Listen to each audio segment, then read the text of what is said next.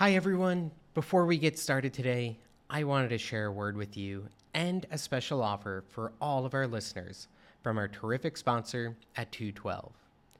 Now, if you haven't heard of 212 and you're a startup founder, you need to make sure you don't miss what I'm about to say. At the heart of every business is your cap table. It's how you know who owns what of the business, and not only is it essential to understanding your ownership, but it's also increasingly a legal requirement expected of you by investors and regulators alike. But managing a cap table on an Excel spreadsheet is a nightmare. Trust me, I myself have done it, and it's not something I'm proud of, nor would I do it again. After having raised money from over 2,100 investors via regulation crowdfunding. That's why when it comes to cap table management, I switched over to 212 and I'm not looking back. With their white glove onboarding service included for free, I was up and running with our cap table solution in no time. Now, I should note something really important. Other cap table providers on the market price based on your number of investors, which means when it comes to managing all of your investors, especially from online raises, you can be paying thousands of dollars in yearly fees. And that's what makes 212 far and away the best and most cost affordable option on the market for startup founders. With 212, you pay one flat fee of $240 a year, regardless of how many investors you have, and you get their full suite of features right out of the box without any hidden fees.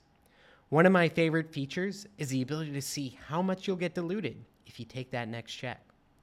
If you're a founder or an investor, you owe it to yourself to check out the 212 website at 212.co. That's TWO12.co.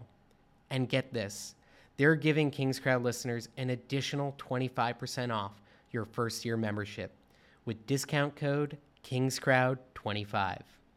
Dilution is real, complex, and expensive. For just $20 a month, well, 15 after the discount code, you can sleep easy at night and be ready when your next investor says yes.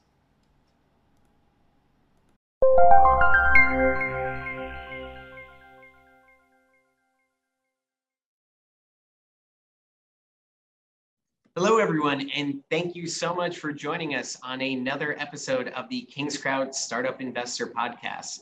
Today, we are joined by a very special guest in Sherry Noonan. Sherry is the co-founder and CEO of Rialto Markets, which is one of the newest marketplaces enabling regulation crowdfunding, Regulation A+, and better yet, secondary sales of private securities. So I am super excited to have this conversation. They're doing some really wonderful stuff. We've gotten to know them over the past few months, and I think you'll learn a lot in this episode. So Sherry, thank you so much for joining us today. Well, Chris, thanks so much for having me. I'm excited to be here.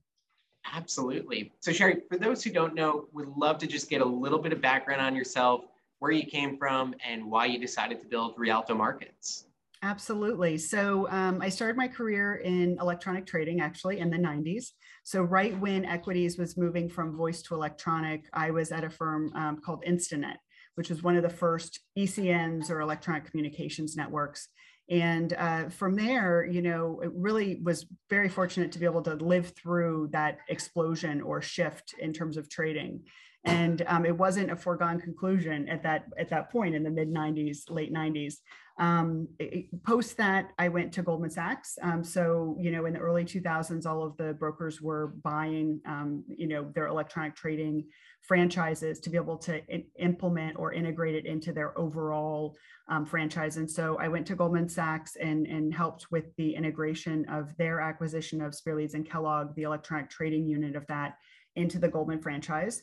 Spent some time on the trading desk there, as well as a few other roles, and then went to Deutsche Bank in 2016, where I was the global COO for global electronic trading, became the COO for global equity derivatives and global equity trading. And it was in 2016 when I left Deutsche Bank and started Rialto Markets with two co-founders. So that's kind of the journey. And we really were looking for markets with, friction in them.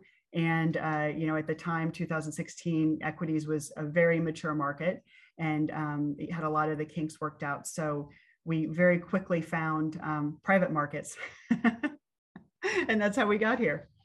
That is really, really cool. Kind of neat to have someone who's been through many of the transformational moments in the equities markets now saying, oh my God, the same thing is happening here in the private equity sphere.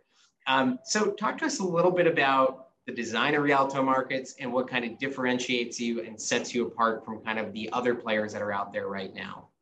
Absolutely. Well, I'll first start off by saying, it's a very young market and ecosystem, which to me is very exciting.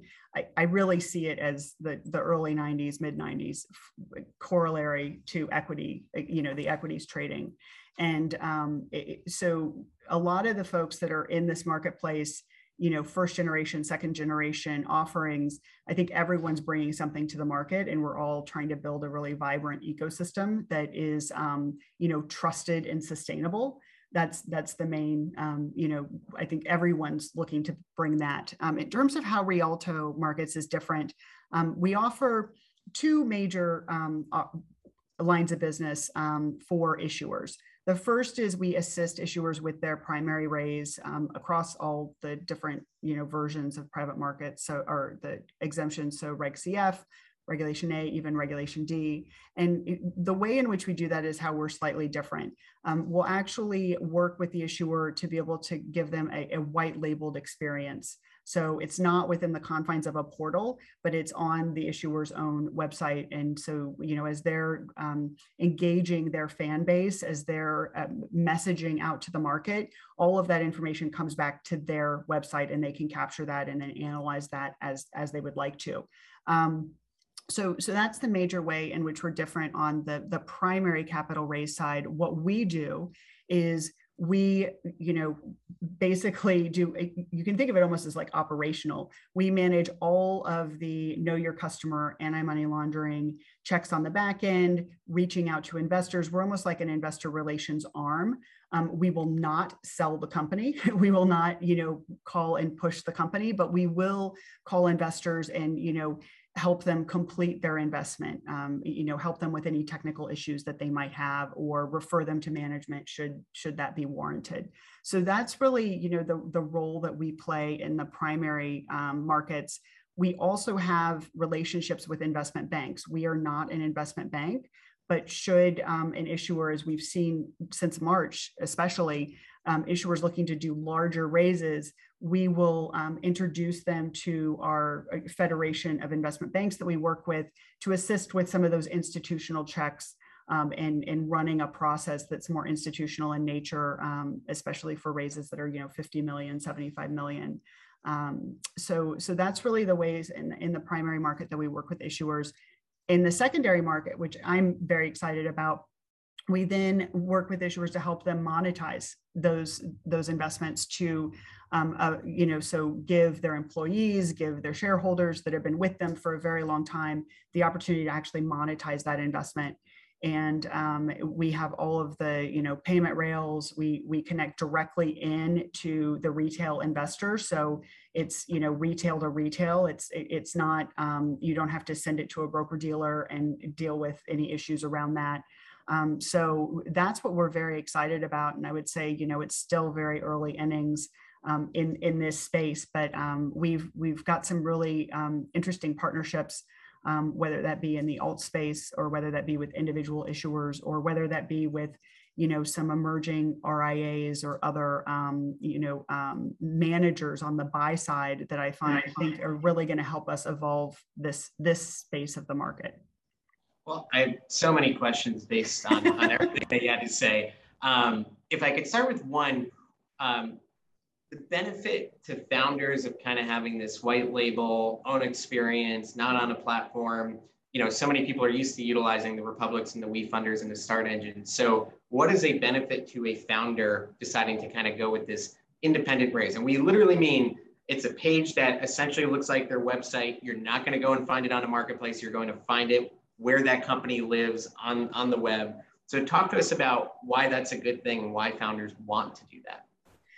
A lot of founders that have companies that either they've cultivated a very strong community, or they have access to a very strong community. So we deal with a lot of companies in emerging spaces like clean energy, like cannabis, like med tech, or space tech, where they have, a subgroup that's very interested in the development of their company, or retail facing, they've amassed a fan base. In those cases, it might make sense, or it might, does make sense to be able to cultivate that fan base and maintain the direct relationship with your fan base. And as you're marketing, and especially for larger raises, as you're looking to market, you're able to deploy the differential between a self-hosted cost, which can be anywhere from 1% to 3%, versus a platform cost, which is larger, but it's because the platform has you up with a lot of other raises, and they have their own community.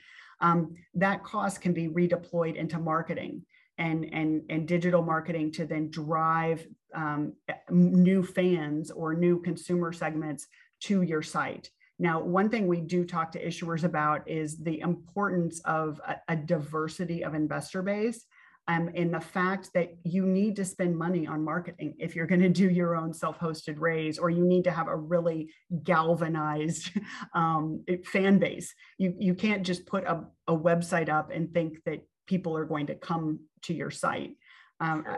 So it is important to have a marketing strategy. It's also important to understand which companies, and at what size raise. I certainly think if you're doing, $1 million or $500,000 raise, the portals serve companies very, very well. Once you're doing a $5 million raise, a 10, 20, 40, $50 million raise, the company at that point is probably wanting to create their own branding and control that messaging and control the data coming back from their marketing program a lot more. Makes a lot of sense. You said something else interesting, which is seeing some of these firms wanting to work with an investment bank. Now, for those that don't know, right, when companies go public, oftentimes they work with an investment bank to essentially line up lots and lots of cash before they ever even go public. And then on the day of, they're basically just funneling all that cash into the deal. And it's essentially like a funded IPO, right? So investment bankers are essentially people who help you find money. But it's something that's very well known for the IPO market, not necessarily known for kind of the startup and even mid-market that's out there. So can you talk to us about that dynamic and what you're seeing kind of play out in that space? Because that's really interesting and valuable for this space. Absolutely. And, I'll start by saying that, I came from a large banking world. And what's been really fascinating from my perspective is seeing how banking has really segmented, and there are a lot of boutique investment banks that specialize in either middle market companies, middle market private companies in different sectors. And so what we really look to do is connect companies with our network of investment banks, which are usually boutique in nature. We are having conversations with some larger ones, but in general, the partnerships we've got right now are one of two kinds. Either they're your traditional investment bank, meaning you have a pitch deck, they pitch you to their network, and then you have calls with institutional investment level investors. But it's the traditional, I would say face-to-face, but really Zoom to Zoom type meetings with investors that are institutional size in nature, or investment banks that have really not evolved, but shifted their strategy to be both the traditional as well as a platform base, meaning you submit your information into the platform and your information is federated out to tens of thousands, many thousand potential investors. Those investors could be anywhere from family offices to hedge funds to venture capital funds or private equity, depending on your stage, depending on your industry. It doesn't get sent out to everyone. It gets sent out to the investors that are at the right stage in industry that for you, correlates to you. So those are the two types of banks we work with. The last thing I'll mention is we also work with banks overseas. So there are certain markets, whether it be, Southeast Asia or the Middle East, that we have relationships with, and that investment can get federated out to that investor base. Very, very interesting. I think this is great for the market. I think it's something that's duly needed. Something I've been calling for is to see more investment banks play in this space and start to service it. And if you can do it efficiently, right, it could become economically viable for them. And it'd be really good for individuals who now have these kind of side-by-sides along the institution. So I think it's a win for everyone. Really happy to hear that. Next thing that I wanted to hit on that you mentioned as well was this talk about secondaries, right? Essentially, hey, yeah, it usually takes 8 to 10 years to IPO, but guess what? We're going to let you actually sell these shares much before that at a price you might determine to be right for you. Talk to us a little bit about the secondary market. How is that going to work? What does that look like for investors? Absolutely. So our DNA is in building these secondary market platforms. So our team's built 9 of them. So we're this sort of our DNA, which is great. But there's a lot of differences between public equities and the private marketplace. Very different spaces. And the first thing I'll say is, what we've really built is we've built a system to take the friction out of resales or the monetization factor. So, if you wanted to, in the past, sell your private company shares, first you'd have to find the other side. Then you'd have to sit down with a bunch of lawyers and you'd have to, negotiate, all of the paperwork required. What we've done is we've built the mechanism, especially for, Regulation A and Regulation CF that are standardized, right? They're standardized contracts. Because we interface with the digital securities element, even though we don't have to go far down that rabbit hole, but because we do, we can really systematize a lot of specifics within the securities. We make sure that, first of all, everyone that's on the platform goes through all of the right checks from an AML, know your customer perspective. Is hooked up to their funding element so that the funds can actually transfer. We connect up then when someone would like to purchase or sell their shares, we connect into the relevant transfer agents and make sure that they're freely tradable, that there are no encumbrances on them. And we make sure that the person that wants to buy it can actually, has the wherewithal to buy those shares. And then we affect that transaction.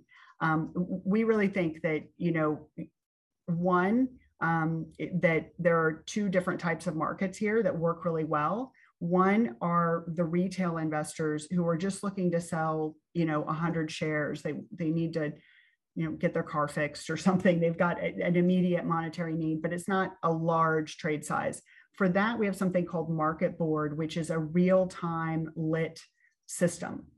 And all of the orders there are fully executable. So you can, when you look at the order book, you can see what you can execute against. The second type of modality of trading is more of an auction based, and that's more of a book building exercise for some of the larger investors that are looking to exit a portion of their investment or all of their investment. And so that's a very different interaction type. But, overall, what we're really trying to accomplish is we're trying to accomplish, less friction in the secondary market, freeing up, both allowing the monetization, which for an issuer helps with employees that, might need funds for something, helps with, finding new investors from other locations that they might otherwise not have been able to get to in their primary capital raise, and also helps them in the primary capital raise, tell their investors, you have an ability to get out. You don't have to wait until there's an event. So thereby relieving the stress from that perspective. From an investor perspective, it really allows you to build a much more diversified portfolio and then manage that portfolio more actively than you could otherwise. So that's sort of the secondary market. We think it's really going to be critical to enabling scale, much like the infrastructure we built in the 90s did it for equities. A couple of questions that I think are going to come up for investors, and then I have one for the companies as well. So for investors, will they be able to find companies that they've invested in on things like Republican WeFunder, or is it only going to be things that originated on Rialto? And the second question is this essentially a bid and ask market where they can put in a price they're willing to sell at, and then if there's a match, then it'll happen? Or is it kind of a more real-time thing where they essentially have to accept the price if they decide to sell? Great questions. So the first one is you do not have to do your primary raise through Rialto. We have all sorts of issuers coming to us and support all of them. And we're excited to have as many issuers who want to come to us to offer this capability. The second is, in terms of the way that the market works, it really is a lit, meaning the orders are displayed. And if you are willing to sell, if you're willing to sell at a certain price, you're putting your order up there. If you're looking to purchase shares of a particular company, you're putting your order up there as well. And people that hold those securities can go and see, who's looking to buy and at what price. We are rolling out and have on the product roadmap the liquidity provision, so getting liquidity providers in, as well as some other interesting features from an issuer's perspective, which is, and obviously there's a lot of regulatory framework around this, but essentially allowing issuers to be the buyer of last resort within a regulatory framework that is appropriate. But that does provide for other liquidity optionality to the market. And then I know the big thing that founders are going to ask, because they ask it even when it's simple, so never mind when it sounds complex. What happens to a founder, a company's cap table when people start buying and selling and moving things around? Does that create chaos, or do you have a way of kind of managing that? I love that question because it's so easy. So we are connected. We're connected to all of the transfer agents that hold these cap tables. So we're automatically messaging back and forth to those cap tables, and everything's automatically adjusted. So issuers do not have to worry about doing anything. That would be a nightmare. That's fantastic. It's easy for people who are listening. It's easy. Yeah. I like to hear that. Well, listen, I think what you're building is absolutely fantastic. I am so excited to see you guys continue to build Rialto Markets. I think you've come a long, long way, and what you're building is so, so needed in our market. So thank you for what you're doing. For those who want to utilize Rialto Markets, where should they go? What's kind of the first step they can take if they want to get involved? Absolutely. So you can go to rialtomarkets.com. We've got a contact form there, and you can learn more about us, or you can always reach out to me directly. So Sherry at rialtomarkets.com. Outstanding. Well, Sherry, thank you so much for the time today. This has been extremely informative. And you heard it here first. Go to rialtomarkets.com. Have a wonderful day, everyone. Take care. Thank you.